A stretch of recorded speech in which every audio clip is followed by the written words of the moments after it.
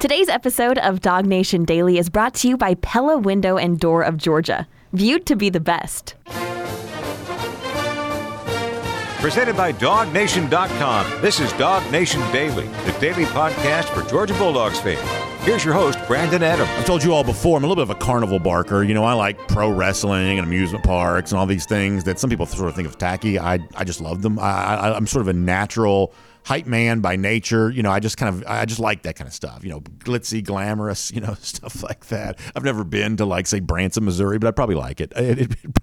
You know, I've been to, you know, Las Vegas, all the stuff in lights. I'd probably like all that kind of stuff just because I just kind of like hype. I kind of like making something, you know, fun and making it feel big. And every now and then in the media, you see somebody who even takes that to sort of an extra level. And I thought there was kind of maybe an example of that the other day via ESPN. You know, it's never too early to start hyping up the upcoming games, the upcoming season. We think that's always kind of a fun thing to do. We love the off season in college football because it creates a chance for us to sort of have a debate, helps us pass the time before the season actually gets here. And some of the crazy stuff you hear this time of year ends up being its own form of entertainment. Well, with that in mind, we talked about this a little bit on Friday.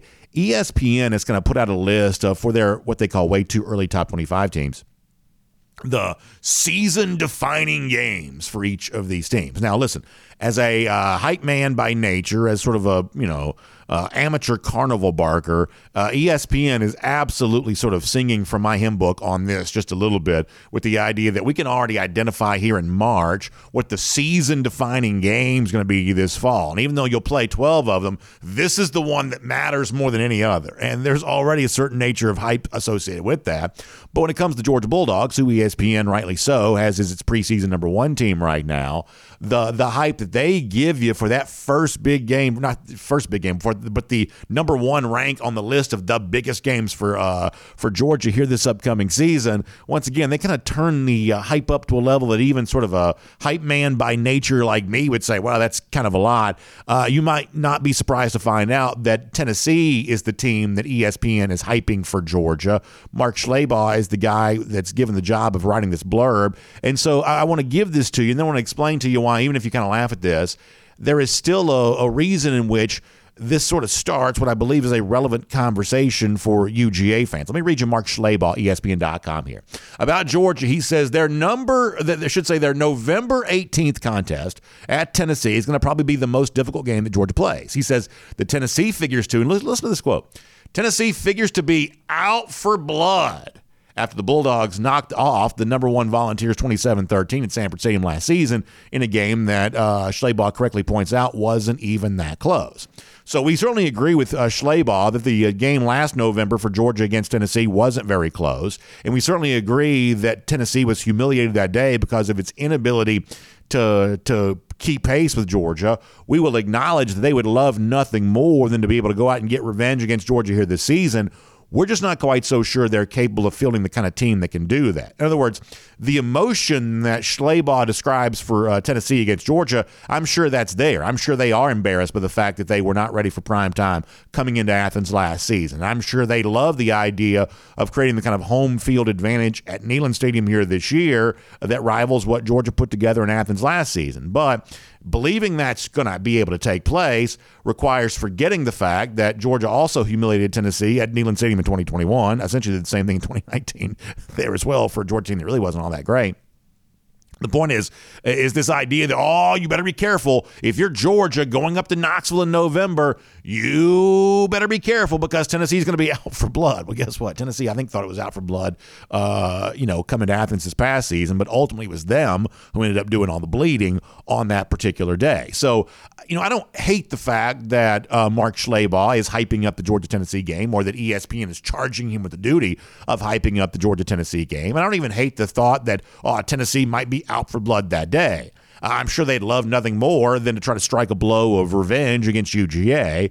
I just don't quite know as a team if they are capable of doing it. And, this is one of those things that I do think that Georgia should take, kind kind of seriously here for a moment, that you got a game coming up at some point in time. Even though your September schedule looks very easy, your October schedule looks very easy, eventually you're going to go on the road to a team that'll likely be pretty highly ranked there that day and may or may not be good enough to keep it close. Georgia should at least be aware that a game like that could loom here during the 2023 season. But if you listen to Georgia players talk, and they talk about these things quite a bit, the notion they're going to take Tennessee more seriously than any other game they'll play, there's just not much evidence that's the case, that Tennessee will probably get Georgia's best shot coming up in November, but that's only because Georgia gives its best shot to everybody. In fact, the other day, Javon Bullard was talking about that in the media session that he did, kind of his first media session here for the 2023 season. Bullard, one of the real stars at the end of last year when Georgia put together a national championship run, and the question came up about just the absolute total domination that Georgia showed against TCU in the national championship, and what it was that kind of led to that. But as Bullard explains, and this is the kind of thing that Tennessee fans ought to be aware of, and everybody that plays Georgia prior to that, is that the same sort of focus and energy and intensity that Georgia brought to the TCU game, the national championship, is the same focus and intensity it wants to bring to every game, whether the opponent be out for blood or not. This is what Javon Bullard said about that just the other day. My mindset just going into every game is treat every game like it's your first game. Like you play your hardest, whether it's the national championship. I feel like I played as hard as I did the Oregon game and I did versus TCU. And that was the first game of the season versus the last game of the season. But just keep every game the same game. Like, don't try to be too big in the moment. We don't need you to be anybody else but yourself. And that's the thing about this defense, man, and it's about this team in general. We just did what we had to do. So I think that's all great from Javon Bullard. I think most of would say that's true. However, it's at this point that I kind of want to take the conversation into a slightly different direction, because I do think understanding the nature of the 2023 schedule does kind of help inform what Georgia's doing right now for spring practice. That Georgia is getting ready for an upcoming season, but this is a season that's a little bit different than previous Georgia seasons would have been. Last year, you can make a case that spring practice might have been slightly more important because Georgia was getting ready for a season opening game that was going to take place against Oregon. Now, that's not to say that that they're already preparing for Oregon during spring practice. We know that's not the case, but it is to say that there was a test coming right from the very beginning of the season. So all of your preparation in March, April, May, June, July, August, all of that preparation was perhaps a little bit more focused and perhaps a little bit more directed because, as players have told us in the past, there's just a different kind of energy when you know you're playing a big opponent in week one. And if that was true for Georgia in 2022, it was also potentially true for Georgia prior to the 2021 season there as well, when it knew it was going to go to Charlotte and open up against Clemson, a team that had won national championships, been a fixture in the playoff. There's just a little bit different kind of energy about such a big test coming so early in the season that pretty clearly a lot of your preseason preparation was maybe done in the back of the players' minds, knowing that, hey, we got to be ready to go right from the word go because we're going to face one of our biggest tests here at the very beginning of the season. But here in 2023, we don't expect that to be the case. Now, there is a chance that Georgia's just so good that nobody tests it. I mean, that's at least a possibility for the back-to-back national champions. There is just not a test that exists on this schedule because no team is actually capable of truly pushing Georgia in that direction. At least a possibility that's the case. But if we assume that Georgia is going to be tested at some point in time, then I do believe the ESPN writer Schleybaugh here is correct in pointing out that the most likely test is late in the season when it goes on the road to Tennessee as opposed to early in the season. This is a barren September schedule. Georgia was supposed to play at Oklahoma. By now you know the reasons that was canceled. So you're talking about the likes of Tennessee Martin and Ball State and, UAB. There's the game against South Carolina, but Georgia beat them 48-7 last year. You think about going on the road to Auburn. That's a first-year coach. You have no idea what that means. That ESPN is probably correct that Georgia's season might not be defined until very late when it goes on the road to Tennessee, which gives some of the work that Georgia's doing right now a little more time to actually work itself out. Different Georgia player here for a moment. Cedric Von Prawn-Granger, the terrific center for UGA, he was talking to the media the other day there as well, and he was kind of talking about his decision to return to Georgia and the new offense that's playing around that and the work that Georgia's doing to kind of get acclimated with a new voice offensive coordinator, a new starting quarterback, and the process that's undergoing there. And despite the fact that some of the terminology is staying the same and the overall vibe around Georgia staying the same, SVP says when he looks around here, he does see some differences. And so Georgia, because of the soft schedule early, has a little bit more time to work out some of those, new things. Here's Cedric Von Prawn kind of giving voice to all of that. First of all, I just want to thank Coach Monk of everything he's done for us. I think he's done a tremendous job of making sure that, we were in great positions to be able to win. And, he deserves everything that's coming to him, and I'm so happy for him that he's gotten that position. But I think Coach Bobo has done a tremendous job stepping in. I think he's given us a lot of energy. I think he knows what he's talking about. He has a lot of different things that he presents. And to be honest, it's been really, really fun just to kind of have this new challenge of these new people and this, really how we look at it, new offense, new team. And just kind of approaching it in a way that this is something new. So, how are we going to attack it and what are we going to do about it to make sure it's successful? Why do you look at it as a new offense?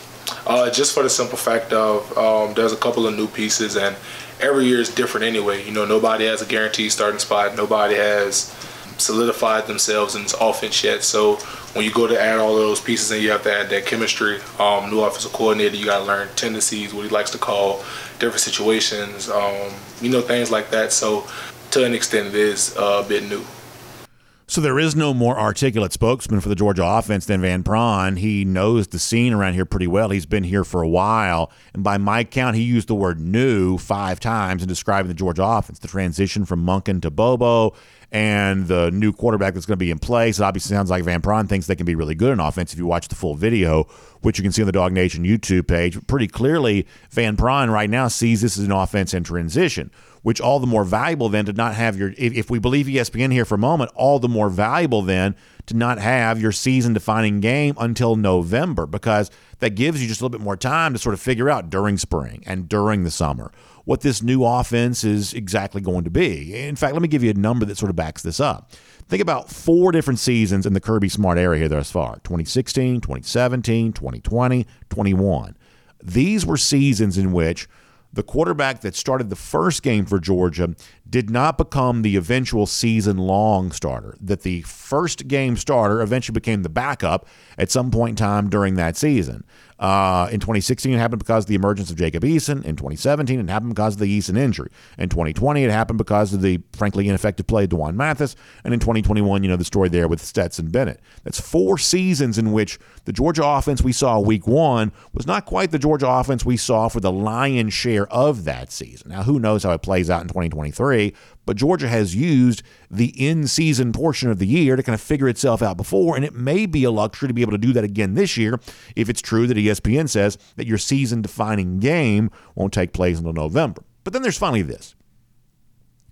The thing that I will always remember about the 2022 Georgia-Tennessee game, and in fact, a 15-0 season that included a national championship and a thrilling win against Ohio State, a dominant win against TCU, and about everything that you could have along the way to a back-to-back go for 2 and 22 type year.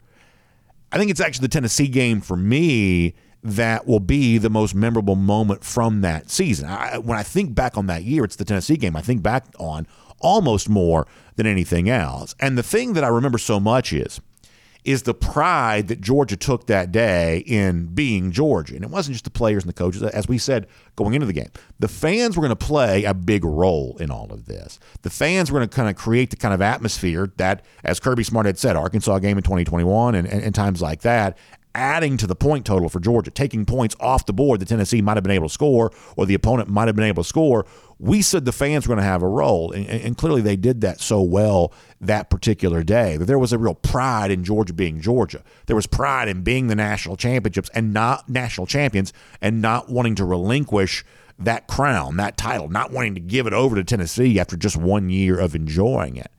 When you start thinking about 2023, it's pretty clear that pride still exists with UGA in the idea that there is a team in your own division for the final year. We're going to have divisions in all likelihood, who's out for blood to take that away from you.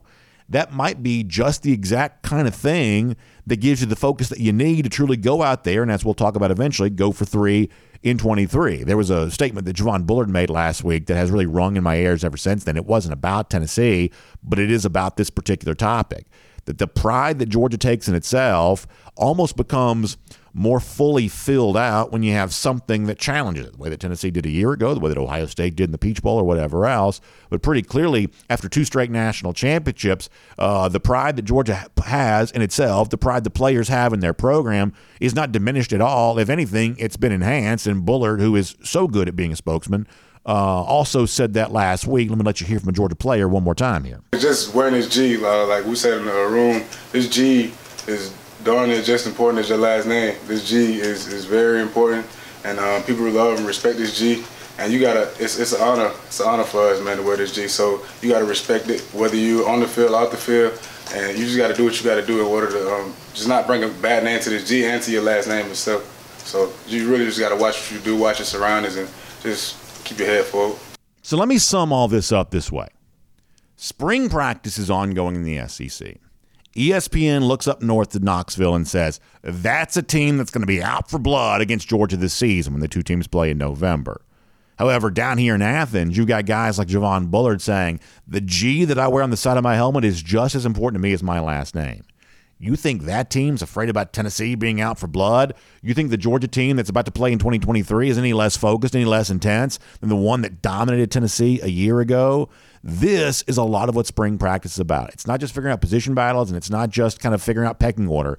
It's also cultivating a mindset. And the mindset that Georgia appears to be cultivating right now, based on what Javon Bullard is saying right there, will be just as capable of managing any challenge in 2023 as it managed in 2022. There may be teams out for blood, but when you're number one, you definitely have a bullseye on your back.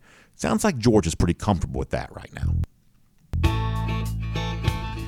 My name's Brandon Adams, and this is DawgNation Daily, the daily podcast for Georgia Bulldogs fans, presented today by Pella Window and Door of Georgia, and we're happy to have you with us no matter how you get to us today, live on video, 10 a.m., Facebook, YouTube, Twitter, Twitch, we're on the radio at noon, on Athens Sports Radio 96 The Ref, available as a podcast wherever you find them, Apple, Spotify, worldfamousDawgNation.com.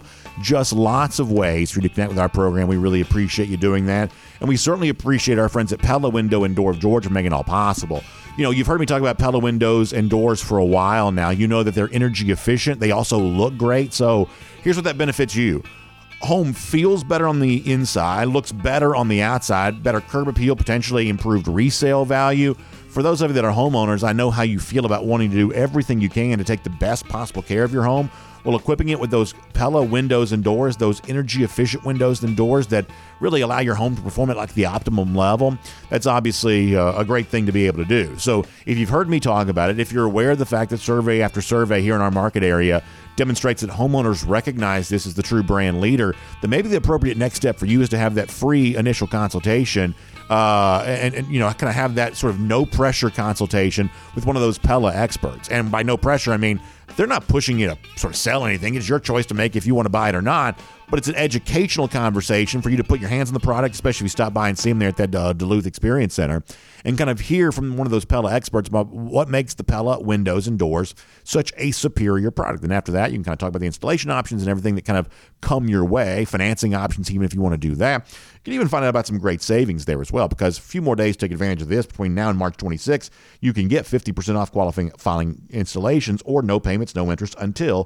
2024. So stop by and see them in their Experience Center in Duluth, or visit them online, pellaofga.com/DawgNation. That's pellaofga.com/DawgNation. Or you can give them a call, 678-638-1429. That is 678-638-1429. Pella Window and Door of Georgia is viewed to be the best. I'll also tell you this while I've got your attention, that we got a great series up at DawgNation.com right now. Jeff Sintel, Kaylee Manziel, part of this. It's what we call our Next Generation series. It's presented by Pella Windows and Doors. So really good look at like Monroe Freeling, and I think I forget who it was Raylan Wilson was at the most recent one, but it's a great look at some of the newcomers to the Georgia program, all courtesy of Pella Windows and Doors. I hope you'll check that out on the DawgNation video channels and DawgNation.com and all that there as well. All right, we have a very busy show coming up. I do need to pause for a moment. And, you know, there are a lot of times in which, you know, like real life just sort of creeps in. And this is one of those for me, and I promise I'll be brief about this, but it's just kind of been a hard year. You've heard me say that before. We've obviously experienced that around the Georgia football community. You know, I've kind of dealt with some of this personally. My grandmother passed away recently, and I'm sad to let you know that my wife's mom also passed away over the weekend. Now, my specific reason for telling you this is because it's going to impact my schedule a little bit. The funeral is going to be on Wednesday. I don't quite know what that means for us here as of yet. I just don't know. But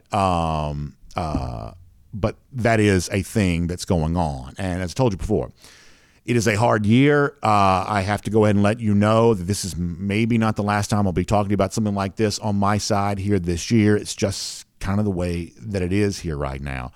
I am so grateful. Her name is Martha. My kids called her Grammy. I am so grateful for her impact in my life because, she raised a girl that has made me very, very happy. And to have that kind of experience in my life, the great family that I have because of the influence that she had on my now wife, how do you put a price tag on that?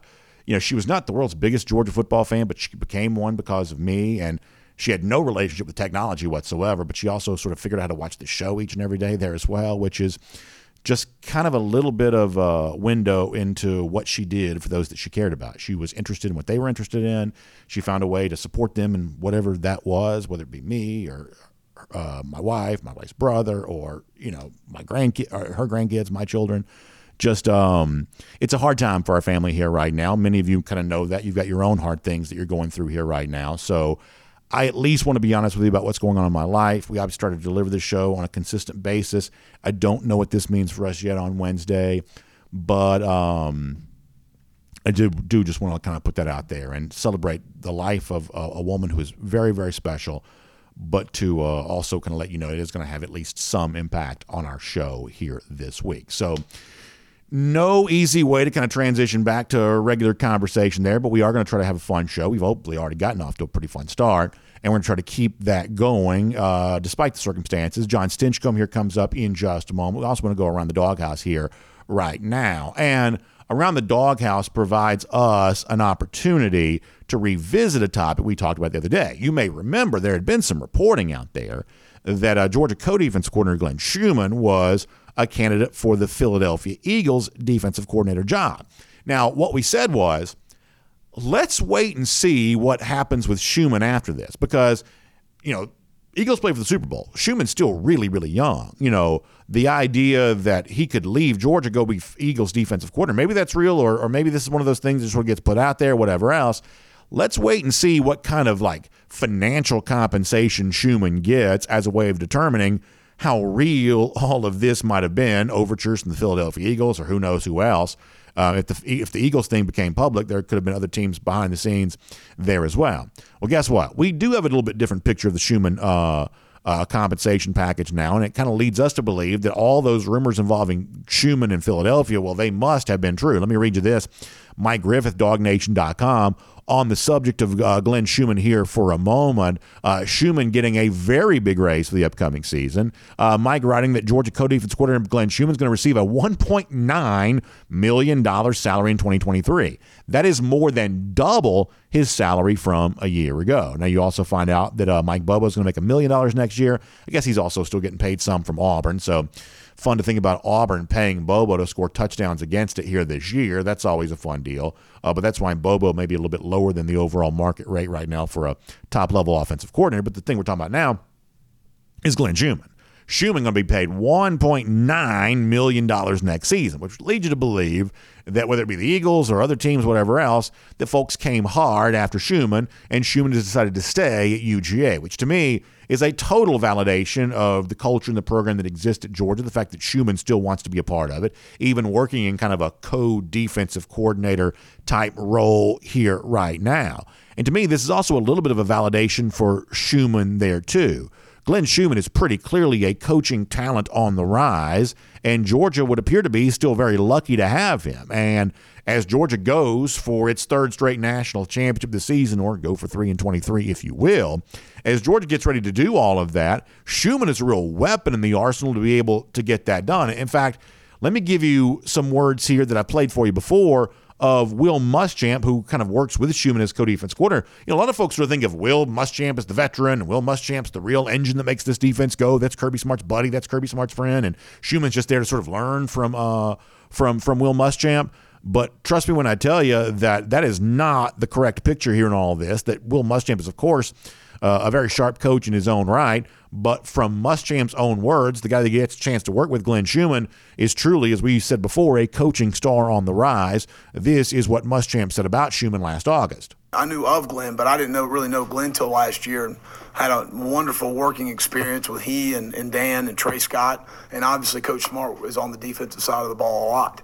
But we had a really good rapport as far as what we needed to do to be successful, and there's nothing's going to change with that. We have a great working relationship. Glenn's promotion, in my opinion, is very well deserved. He's an outstanding football coach. He's extremely bright. He has a great rapport with his players. And you really look at Coach Smart's going into the 7th season here at Georgia. The 2 longest tenured coaches are Glenn and Dale McGee. And you really look over those 7 years, consistency of their position groups probably is the best that's been here in those 7 years. Arguably, I'm sure there's different years, but his position's been very productive. He's recruited extremely well at his position.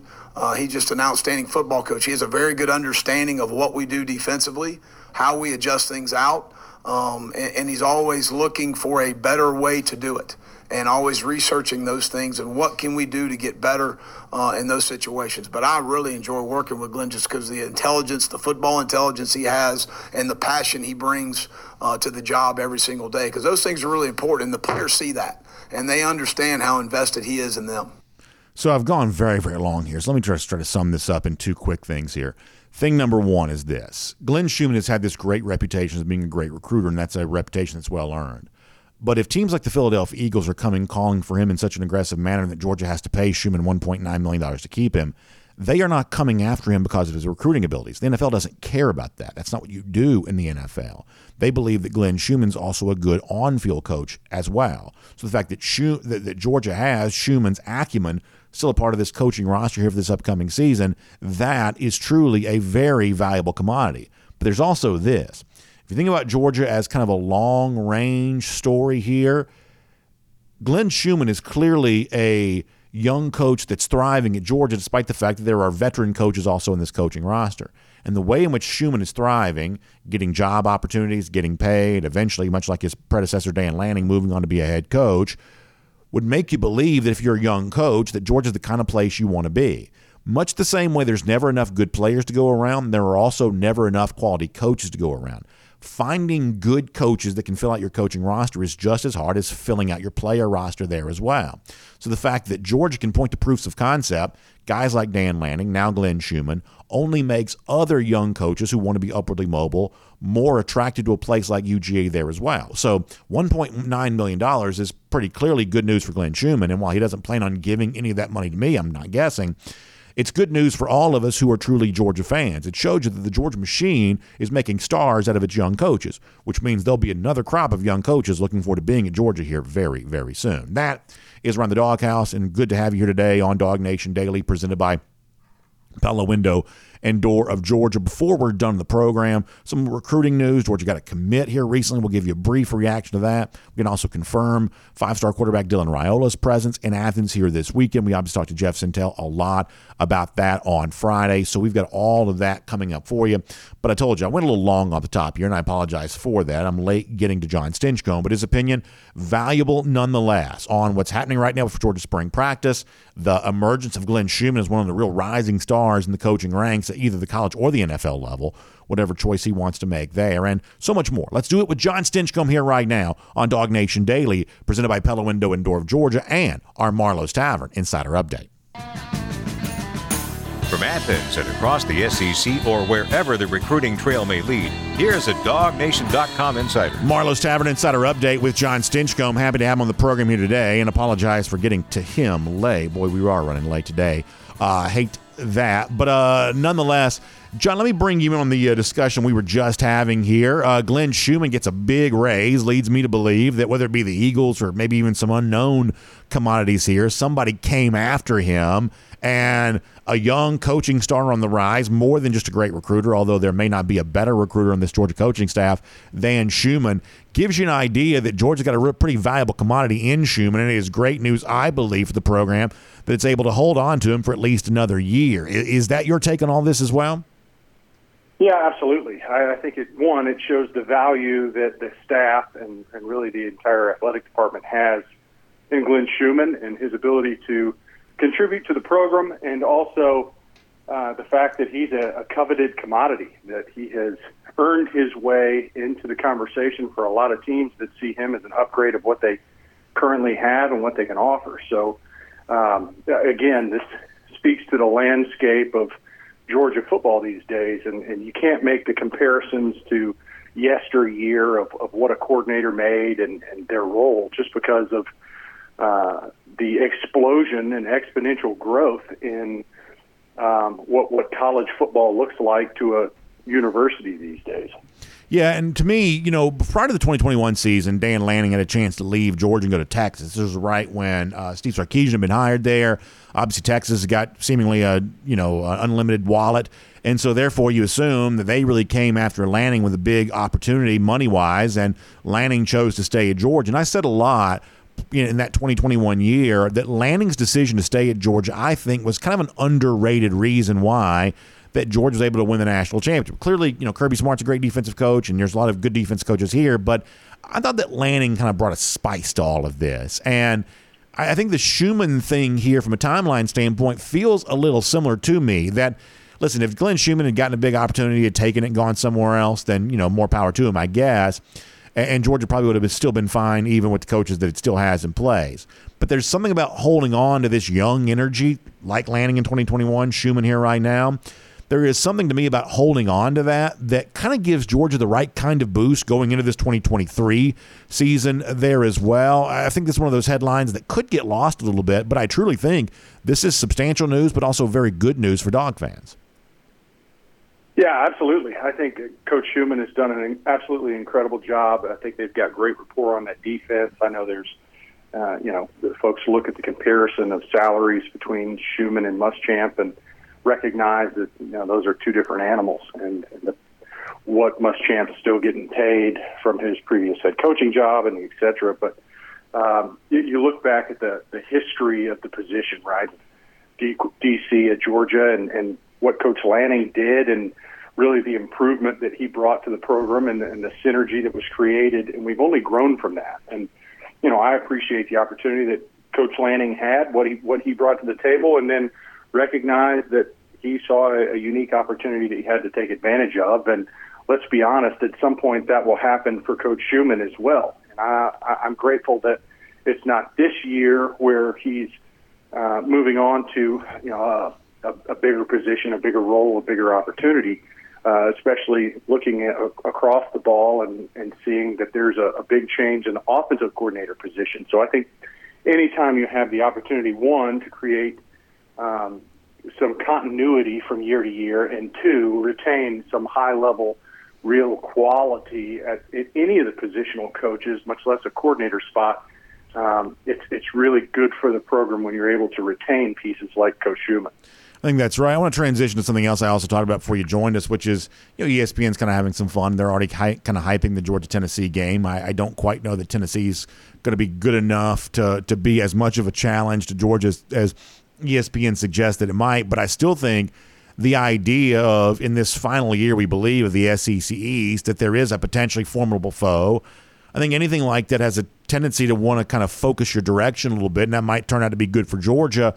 But also, John, as I said before you joined us, the idea that Georgia might not be really, if it's challenged at all, the fact that it might not be really challenged until November, I think gives Georgia a little bit of a luxury that the stuff it's trying to figure out during spring practice can stretch that into the summer. And the stuff it wants to figure out this summer, it can even stretch that into the season if it wants to. There are 4 different instances in which Georgia decided to start a different starting quarterback at some point than the guy it started with at the beginning of the year here during the Kirby Smart era. Maybe there's that opportunity for this quarterback battle here this year there as well, too, to kind of also be extended into the season. The point is that if Tennessee really is Georgia's biggest game and it doesn't take place in November, then to me, that also kind of shapes the way in which Georgia will go through its preseason preparations. What do you think of all that?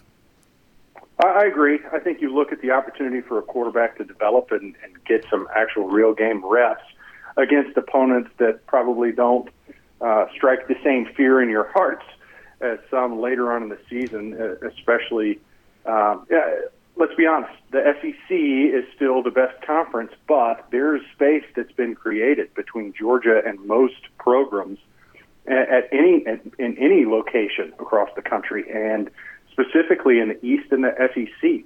That's not to say that you can just roll your hats out there and expect to win. I don't see that happen. I think there are going to be some close games this year where we're going to be talking about it afterwards, like, do you think, is Georgia not as good, or is this program better, or do they have No, I mean, the sports are competitive for a reason, and just because on paper Georgia should win does not mean all these games leading up to Tennessee are going to be cakewalks. I think you can expect some growing pains, and anytime there's a changing of the guard, much less at any position, but specifically at quarterback, there's a transition period. Anytime you have a coordinator that changes, there's a transition. So I think all the national talking heads are right in looking at the schedule and saying, that in years past, there's probably a more difficult walk that you have to take to get to where you want to go.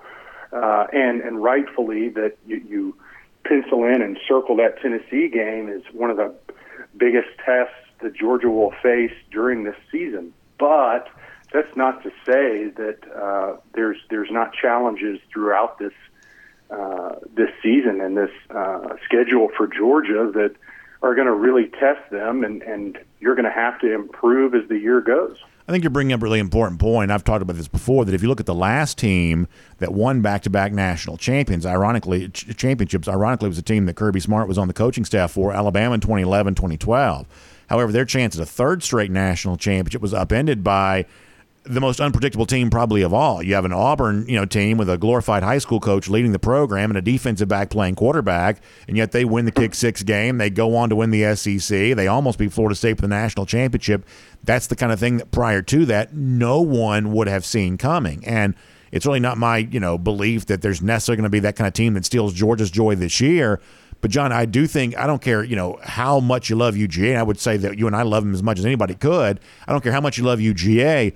You have to be on guard for a surprise here this season, because college football does have a way of surprising you.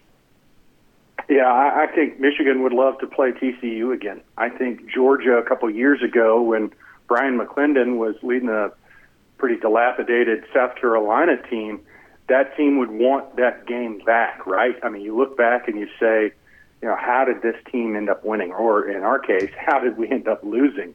And that's one of the joys of college football, really any sport, but specifically college, that it's truly any given Saturday, and you have to show up and play. And if you make boneheaded decisions and you give the ball away and you create opportunities for a team that every team that Georgia faces is going to try to knock them off. That's the measuring stick. We circled the Tennessee game as, folks in the media of what to watch. Every team that plays Georgia has that game circled. That is the measuring stick. That's the bar that they need to clear. So you can expect their best.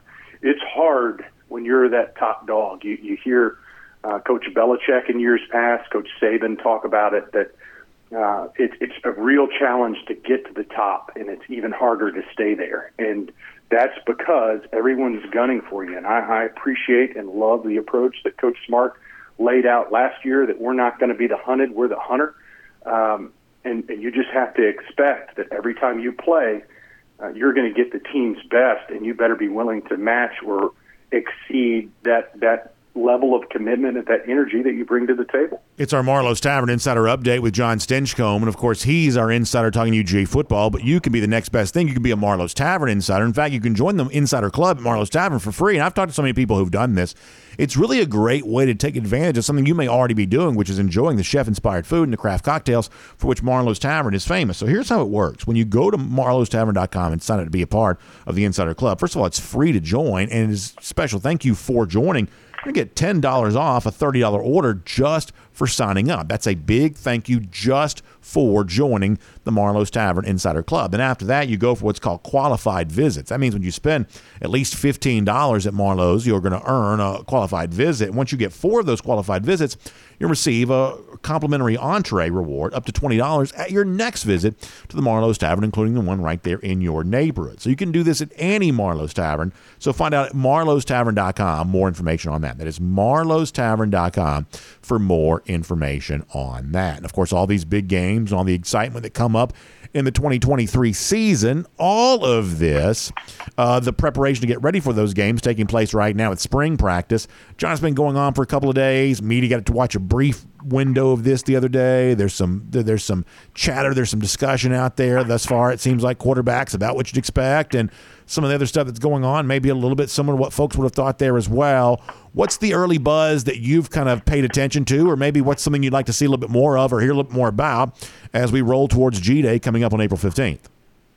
Yeah, I think it's the expected chatter, right? I mean, everyone wants to focus on the quarterback rotation and who's in the early lead, and that's to be expected. I don't think you're going to get a complete picture at this point as to who's going to be the guy under center based on the entirety of spring ball. But what you can do is kind of just start framing that picture of what it's going to look like. And, quarterback is obviously the marquee position where most of the focus is, but there's a number of places that you're looking around going, I wonder how this position group is going to be deployed. I look forward to seeing how that secondary shapes out and who is where. I want to see what happens with the outside linebacker positions. How do we replace the leadership that was lost on the defense? How do you create those opportunities for guys like Nolan Smith and Robert Beal Jr., who have been, seems like they've been at Georgia for at least a decade, specifically Nolan. And not only their playmaking ability on the field, but the leadership opportunity. So this spring practice, it gives these guys time to continue to build. And, like we saw last year, I think Georgia was one of the top 5 teams in numbers of reps that freshmen and redshirt freshmen were getting across any program. So to see that level of success with guys that are so young and contributing early needs to be a mainstay for Georgia, because now it's almost like they're the seasoned vets, which is crazy because they've been on campus for some of them maybe a year if they were early enrollees. But that's kind of the nature of college right now is you're going to rely on some of these younger players to come in and develop. And I think that's why you're seeing these freshmen really that should still be seniors in high school trying to get in and part of the program quickly. So this spring practice is really, aside from bowl game practices, their first chance at carving out space for themselves to contribute when the fall rolls around. So how are these younger early enrollees and guys that were freshmen or redshirt freshmen last year, how are they staking claims to some of these position groups? I think that's some of the bigger storylines that we all should pay attention to as this spring practice rolls out. And I'll finish with this on that, I guess, kind of same note is I'm obviously not a former player, you are, but the picture I have in my mind is that moment when you transition from having competed against high school players and having worked at a kind of a high school pace to now being at Georgia where you're competing against, the monsters of their own high school, wherever that was, all across the country, but also operating at this unbelievable pace. And that's one thing that you do notice is when you go to Georgia practice, I don't get a chance to go to all the practices the media gets to because I don't live in Athens, but when I am there, it's the pace that's the first thing you notice. The way in which, rep goes boom, boom, boom, boom, and guys move from one station to the next. And there's just this constant motion where you're constantly having to be aware of what you're supposed to do next, but also just physically be able to keep up with it. John, how hard is that for a guy transitioning from high school to sort of step onto that college field and try to get acclimated and comfortable with this as quickly as possible? The pace of these college practices, especially at a place like Georgia, is just so different, I'm imagining, than what most of these guys are used to.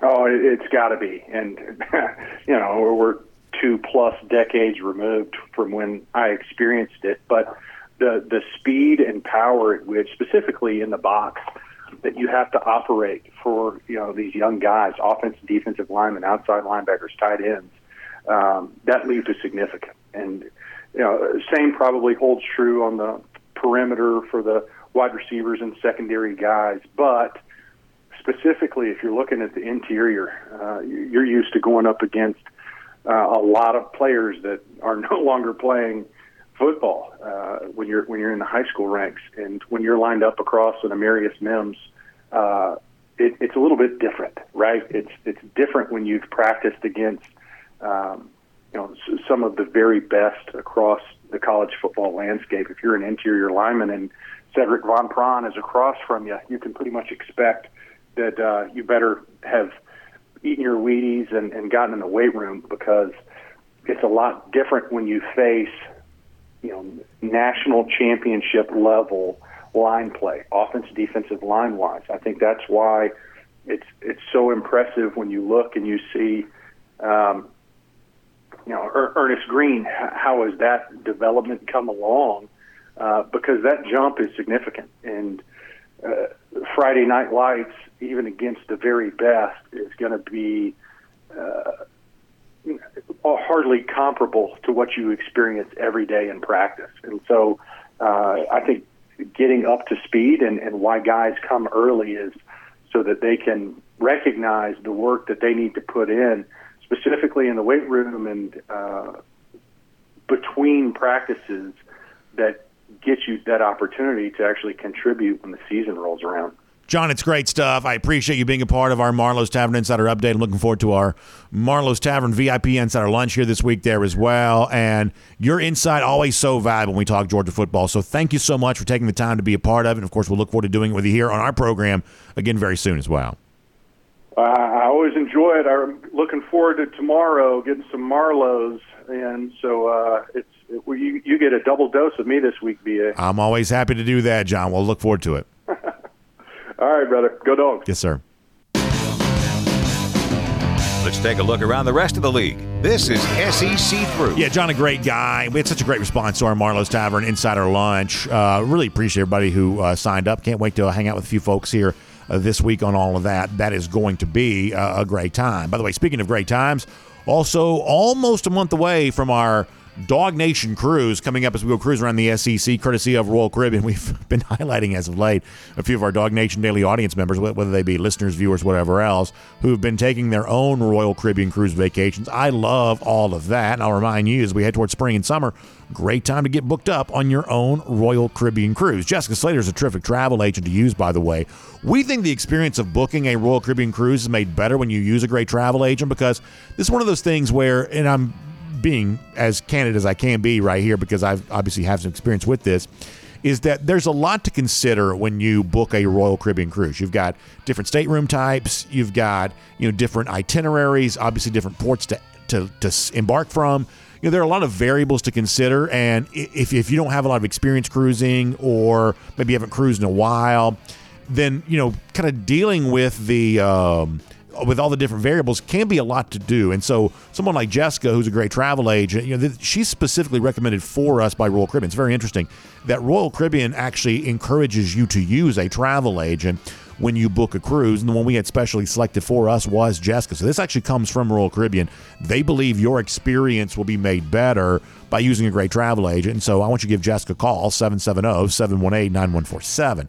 That's 770-718-9147. If nothing else, you can talk to her about the video you're seeing on the screen, the debut of Icon of the Seas, January 2024. Not too soon to start thinking about that. Maybe not even too soon to start booking your Icon of the Seas travel. Jessica can help you with all of that. All right, let's go cruise around the SEC, courtesy of Royal Caribbean, and we'll kind of squeeze in here a recruiting note here. 5-star quarterback Dylan Raiola, as promised, did take his visit to Georgia. Also took a visit, I guess, Georgia Tech there as well. Let me show you this on the screen. Steve Wiltfong, 24/7 Sports, writing that Raiola and his family enjoyed a weekend trip to see Georgia and Georgia Tech. Maybe the first time I've seen Wiltfong write about Georgia Tech and recruiting in quite some time. But nonetheless, you've heard me jokingly say before, I don't know that anything sells Georgia better than a stopover at Georgia Tech for a little comparison and contrast there on that of, hey, you can have this at Georgia, or this is what sort of average Division I FBS level school looks like. Probably a pretty good comparison there if you're Georgia. Nonetheless, Raiola showing some respect to Buster Faulkner. And honestly, I think a lot of Georgia fans, they're in kind of a weird spot when it comes to Buster Faulkner, because clearly they can't root for Tech to have any success. That's clean old-fashioned hate. But do they kind of like Buster, and they kind of hope that he is what they thought he was as an analyst on the program? Yeah, maybe that's the case. Maybe that is indeed the case. So, Faulkner at the very least gets a visit from Raiola. That's something that previous coaches couldn't have done, had they, promised a trip around the world. So Buster Faulkner's at least doing that. And by the way, in the absence of Faulkner at Georgia, it seems like a lot of folks kind of wonder, well, what's next from kind of the analyst standpoint, because Faulkner's not there. Bobo's now offensive coordinator. What happens to that analyst that's kind of been the guy that's sort of been the quarterback whisperer in the past? It seems like a guy you may have heard of, the son of Brian Van Gorder, Montgomery Van Gorder. They call him Gummy. That's his nickname, Gummy.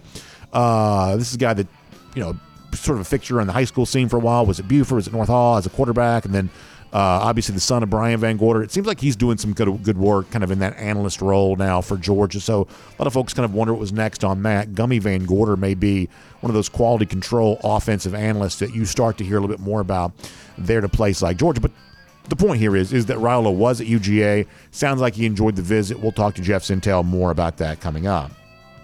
I saw where Laramie Tunsil, the former Ole Miss Rebel offensive tackle, has re-signed with the Houston Texans. I think it's $50 million guaranteed, $75 million overall, which now makes him the highest paid offensive lineman in the NFL. And this is one of those things you're about to hear highest paid a lot because there's an inflated salary cap in place. I don't mean inflated in terms of it's higher than it should be. I mean that it's just higher than it was. Inflated salary cap now in the NFL, and so a lot of free agents that are in this kind of time right now who get a chance to re-sign, they're going to be putting up record numbers as they do. Tunsil just the latest example of that, but it's also a reminder of what Tunsil has become in the NFL. I mean, good enough to generate this kind of salary after one of the most embarrassing draft nights we'd ever seen, when the video came out of the marijuana and the whatever and the mask and the whatever. Everybody kind of remembers all of that. And it's a little bit of a reminder that, listen, if you have something embarrassing come out about you prior to the draft, near the draft, obviously it's the kind of thing that's going to give NFL teams pause. And I would say with good reason. Remember, this is a league in which coaches don't last very long, GMs don't typically last very long. There is not tons of job security, and none of these men are going to risk their professional future on you if you give them any reason to doubt you. That's just the nature of the beast, and kind of a risk-averse profession like this where everybody's trying to hold on to their job for at least another year. But we also have evidence here that draft day embarrassments or pre-draft embarrassments are also not always a signal that the career itself is not going to turn out to be what it's supposed to be. In the case of Laramie Tunsil, I'd say the Houston Texans, who don't have much going for them, are probably pretty happy to have him. They're clearly paying him like that. So think about that with this upcoming NFL draft there as well. You're going to hear about red flag this and blah, blah, blah that. And in some cases, that may even hit a little close to home. But in the case of Tunsil, you can't have a more embarrassing draft night than Tunsil had. And yet, and he even put something on social media about this the other day, all he's doing is counting money right now. So just sort of keep that in mind, that sometimes these red flags don't turn out to necessarily be a harbinger of doom. I'll also mention one more thing here before we wrap up our SEC through, which is I would say that it's a pretty good time for the SEC and the NCAA tournament. Sort of better to be the SEC than Big Ten right now, I would say. Pretty embarrassing tournament for that league, as most people, I think, kind of predicted. A lot of paper tigers near the top of the Big Ten. That sort of turned out to be true. You've got Tennessee advancing by beating Duke, and I'll take my medicine on this a little bit. This is not a Tennessee team that I thought was capable of being in the second weekend of the NCAA tournament, but pretty clearly yesterday, when I thought was a pretty good game, they showed themselves truly capable of doing that. They're just simply tougher than what Duke is. Duke is the worst stereotype, the worst caricature of what it always is. Kind of a front-running team when the basketball is pretty. They're certainly the best at that. But when the basketball gets a little bit more rough and tumble, they quite can't handle the heat, and that's kind of what happened there against Tennessee. It seemed like it was a game that was somewhat officiated a little bit loosely, and then obviously plays in the hand of the physically imposing Vols, and for the most part, Duke kind of wilted under all of that. So this is a Tennessee team that I did not see advancing. I'll give them credit for doing so. I'll also shout out Eric Musselman here, the Arkansas coach, who certainly in that particular sport looks like he's on his way to being one of the most respected men in that profession. He has, once again, Arkansas playing a very impressive brand of basketball, and I think they're worth paying attention to. They got a game coming up against UConn this upcoming Thursday. Arkansas only an 8 seed, but I think you got to take them seriously here in the rest of this tournament. I think Musselman, his coach, one of the big reasons why. And then finally, I'll say this, and this is one of those honesty compels you to admit type of things, is that if you are a fan who kind of viewed this tournament as an opportunity to root against Alabama, hoping that Alabama doesn't win the national championship, I got to imagine this was a pretty tough weekend for you overall, and on the opposite side of that coin, if you're an Alabama fan, I think you've got to feel much better about your chances of winning the national championship. I really wasn't all that aware of what their pre-tournament odds to win the title were. I would be interested to know how much they may have changed, though, here over the course of that first weekend, where a lot of the teams that I thought were capable of beating Alabama are no longer in this tournament, which maybe means they weren't that capable to begin with. But my assumption is, hey, an Arizona team or a Kansas team, these were teams that if you were looking for the option to maybe wrestle away this trophy from Bama, those were your best chances. Now they're gone. Let me ask you this, for those of you who follow this tournament at all, how many teams do you realistically view as capable of beating Alabama? Now, there is a chance that we have kind of a, Kevin Ollie, UConn national champion this year, and some sort of weird team kind of without the, kind of seeming building blocks for title ends up winning it. But if we assume that a championship level team is going to win the championship, how many of those other than Alabama are still remaining? I guess UCLA, I would certainly give them a strong chance. But beyond that, who's really capable of doing this? On the one hand, I guess any kind of surprise could happen. But if you're looking for the most likely teams to beat Alabama, most of those that I would have said prior to the tournament are no longer playing. So it is getting, to me, all that much more likely that the Crimson Tide could cut down the nets, and their process of fully becoming a basketball school, I guess, could be completed. So we'll make that cruising around the SEC, courtesy of Royal Caribbean. Quick shout out here on the recruiting note for Georgia. Obviously, recruiting time heating up. A lot of visitors to the Dogs over the course of the last few days, including high-profile guys this past weekend. But also DeMello Jones, let's give a shout out here, great-looking athlete out of Swainsboro, great talent-rich part of our state, making his commitment here to the University of Georgia. Really nice edit right there. This is a guy that's ranked inside the top 200 in terms of the overall recruits, and said before, kind of listed as an athlete. You want to read more about him there at DawgNation.com. Jeff Sintel has got a great story coming on the heels of his recruitment. It sounds like there'd been a little bit in the works between Jones and Georgia here for a while, and he went ahead and pulled the trigger just the other day. So good story up at that on DawgNation.com about the 10th member of this 2024 class for Georgia. So things starting to come together here nicely. And I think Georgia has already a lot more recruiting momentum for the 2024 class at this point in the year than it probably had this time a year ago. We saw how well that worked out last year. So, the hope remains that maybe this could be as good as, if not the best recruiting class that Kirby Smart's put together here at UGA. Early results suggest that's a possibility. And congratulations to DeMello Jones joining in on that here last week. And with that, we'll wrap things up here today. All right, on a different note, first of all, the Lady Dogs season came to an end. They did lose to Iowa in the NCAA tournament yesterday, so we wish them well as they move into the offseason. A good run there, beat Florida State first round, then lost to Iowa, so not great news for them yesterday. Even worse news for the Diamond Dogs on the field, but we'll use our golden shoe here as sort of a good news, bad news situation. The bad news is Georgia looked awful against South Carolina, just absolutely awful. But the good news is I do like these new baseball uniforms. Kind of a cream look here with the red script writing for Bulldogs. That's an awesome-looking uniform. So we'll give them a golden shoe for some really nice duds. But unfortunately, not a great weekend on the field for the Diamond Dogs. Honesty, once again, compels you to admit. However, it'll be better news for Georgia coming up later on this fall in Jacksonville, and what is possibly the final cocktail party of all time. Georgia getting a win again against those lousy, stinking Gators. How about this? 2s across the board. My daughter calls this an angel number, 222. 222 days from right now. We'll make that our Gator Hater Countdown, and we'll see you tomorrow. DawgNation Daily, presented by Pella, window and door of Georgia.